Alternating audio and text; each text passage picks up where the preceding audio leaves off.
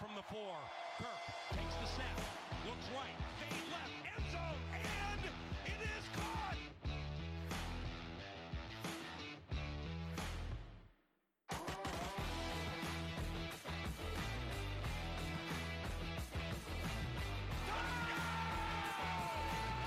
Are you kidding me?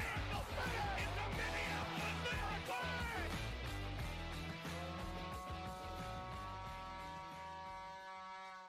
And with the sound of the horn, we welcome you back to episode 2 of the UK Scourges podcast.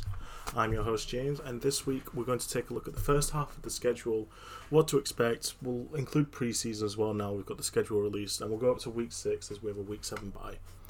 First and foremost, I'd like to give a special mention out to First and 10 for providing the place for us to broadcast on the Channel 12 network. So thank you to them. Go check them out on Spotify, Google Play, and check out their Twitter at First and 10. Quick news recap as we had a bit go off. The Vikings facility is expected to be open up on the 27th of May. 75 people max, no coaches, and it's going to be strength and conditioning training only. No real skills done, just to get the players back up to fitness, which is understandable given the current situation. In other news, Anthony Harris finally signed his free agency tender, franchise tag tender even. He's back for the 2020 season, and the team are currently negotiating a new longer-term deal, as well as open up talks which have gone positively with running back Dalvin Cook. Anyway, with that, let's get into preseason. So first, the preseason schedule. We have a home game against the Texans, then we go away to the Bengals, away to the Browns, and finally finish, and I know this might come as a shock to some people, we have a home game against Seattle in preseason. Now, preseason is a special time for the NFL, more so because rosters are up to 90 men, and we are trying to cut down to 53.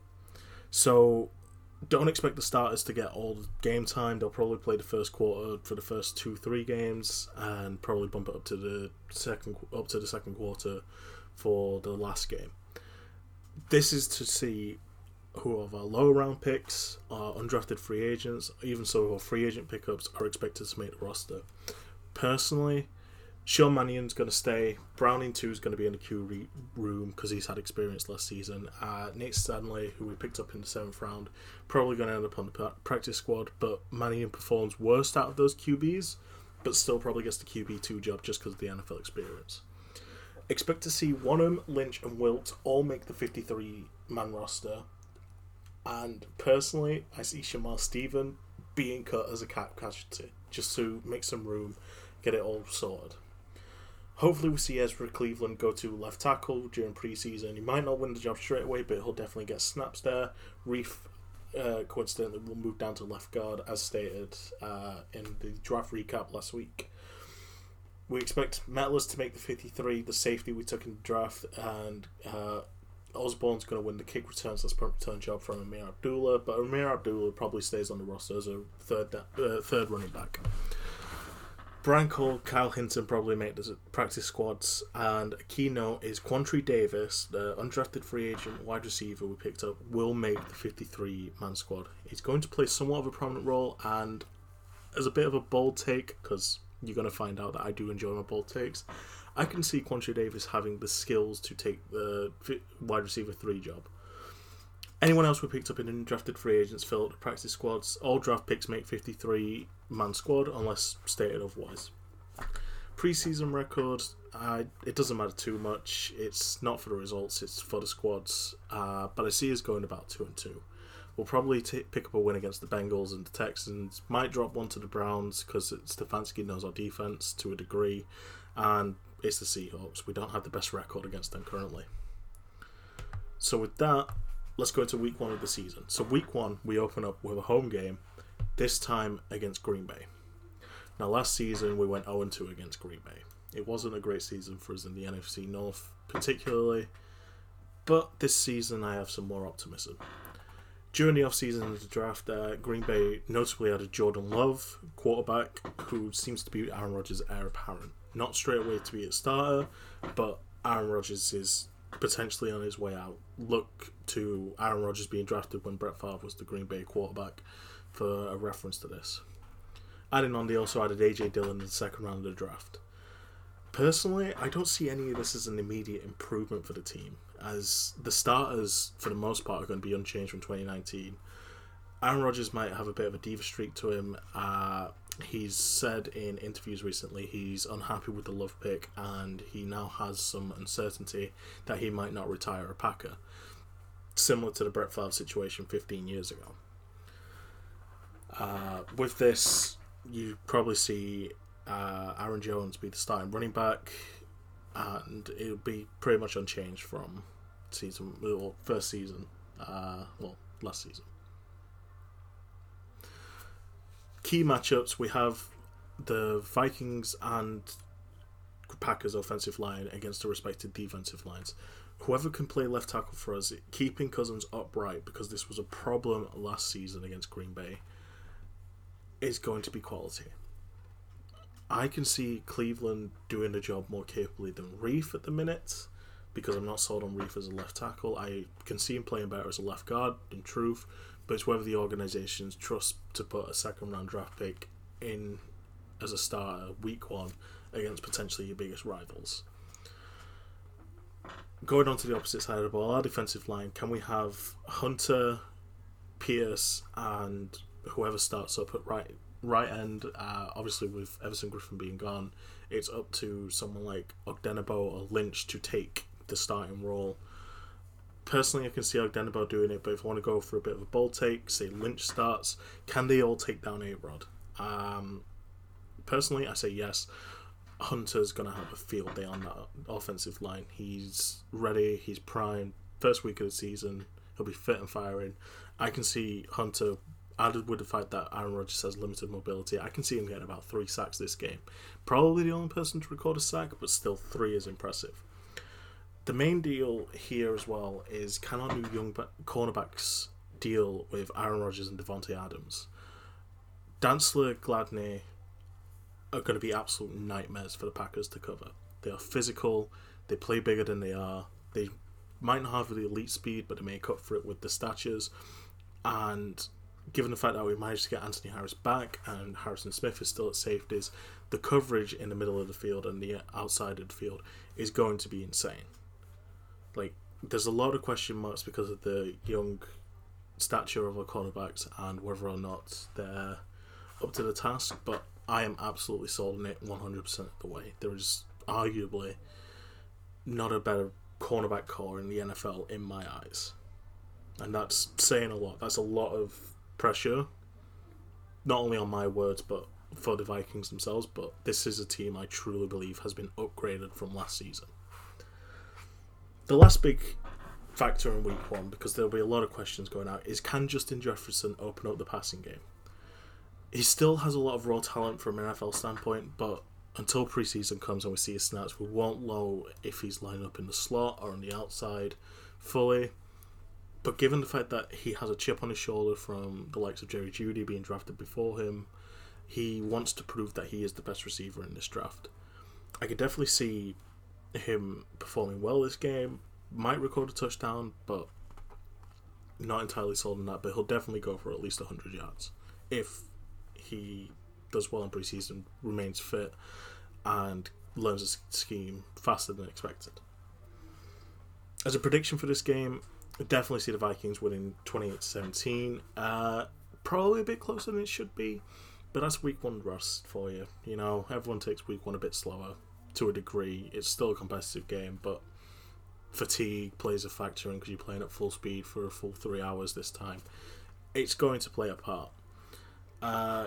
Probably expect Green Bay to look a bit more inconsistent, and I still say from last season they were one of the worst 13-3 teams in NFL history. If Cook can find his feet early on and the D-line just starts feasting early, Aaron Rodgers is in for a long night. And as my last bold take for this game, Dantzler and Gladney are both going to get their first career interceptions this game. Moving on to week 2, we have the Colts. Well, we go to Indianapolis. Last time out was 2016 and we lost 34-6. In addition to adding Phillip Rivers in free agency, they also picked up Michael Pittman in the draft. Now, Rivers is still a great addition. He's on a 2-year deal, but he is aging, and they do have Easton in the back in case they need someone to step up in his place, as there do seem to be some concerns with Brissett. Rivers now has the accessibility of an elite O-line. Last time we played Rivers was last season with the Chargers. We managed to register 3 interceptions on him in a 39-10 win. But going on to that, with the elite O-line, this is going to be a key matchup. Obviously, they've got Quentin Nelson, who is the best guard in the league right now, and they ranked 3rd in the NFL in 2019 for O-line. Now, despite the fact that we've got Barr, Kendricks, Hunter, Pierce, Troy Dye, who probably going to have a good game this game, but still have a minimal impact, and Ogdenebo to a degree, this is going to be tough to try and get to Rivers and get the pressure on him early on and keep it sustained. If we can do that and we can sack him a couple of times, then that'll be perfectly fine. And we'll probably see a similar result as to when we played the Chargers last season. But another key concern is, can the Vikings defensive backs take down T.Y. Hilton and Michael Pittman?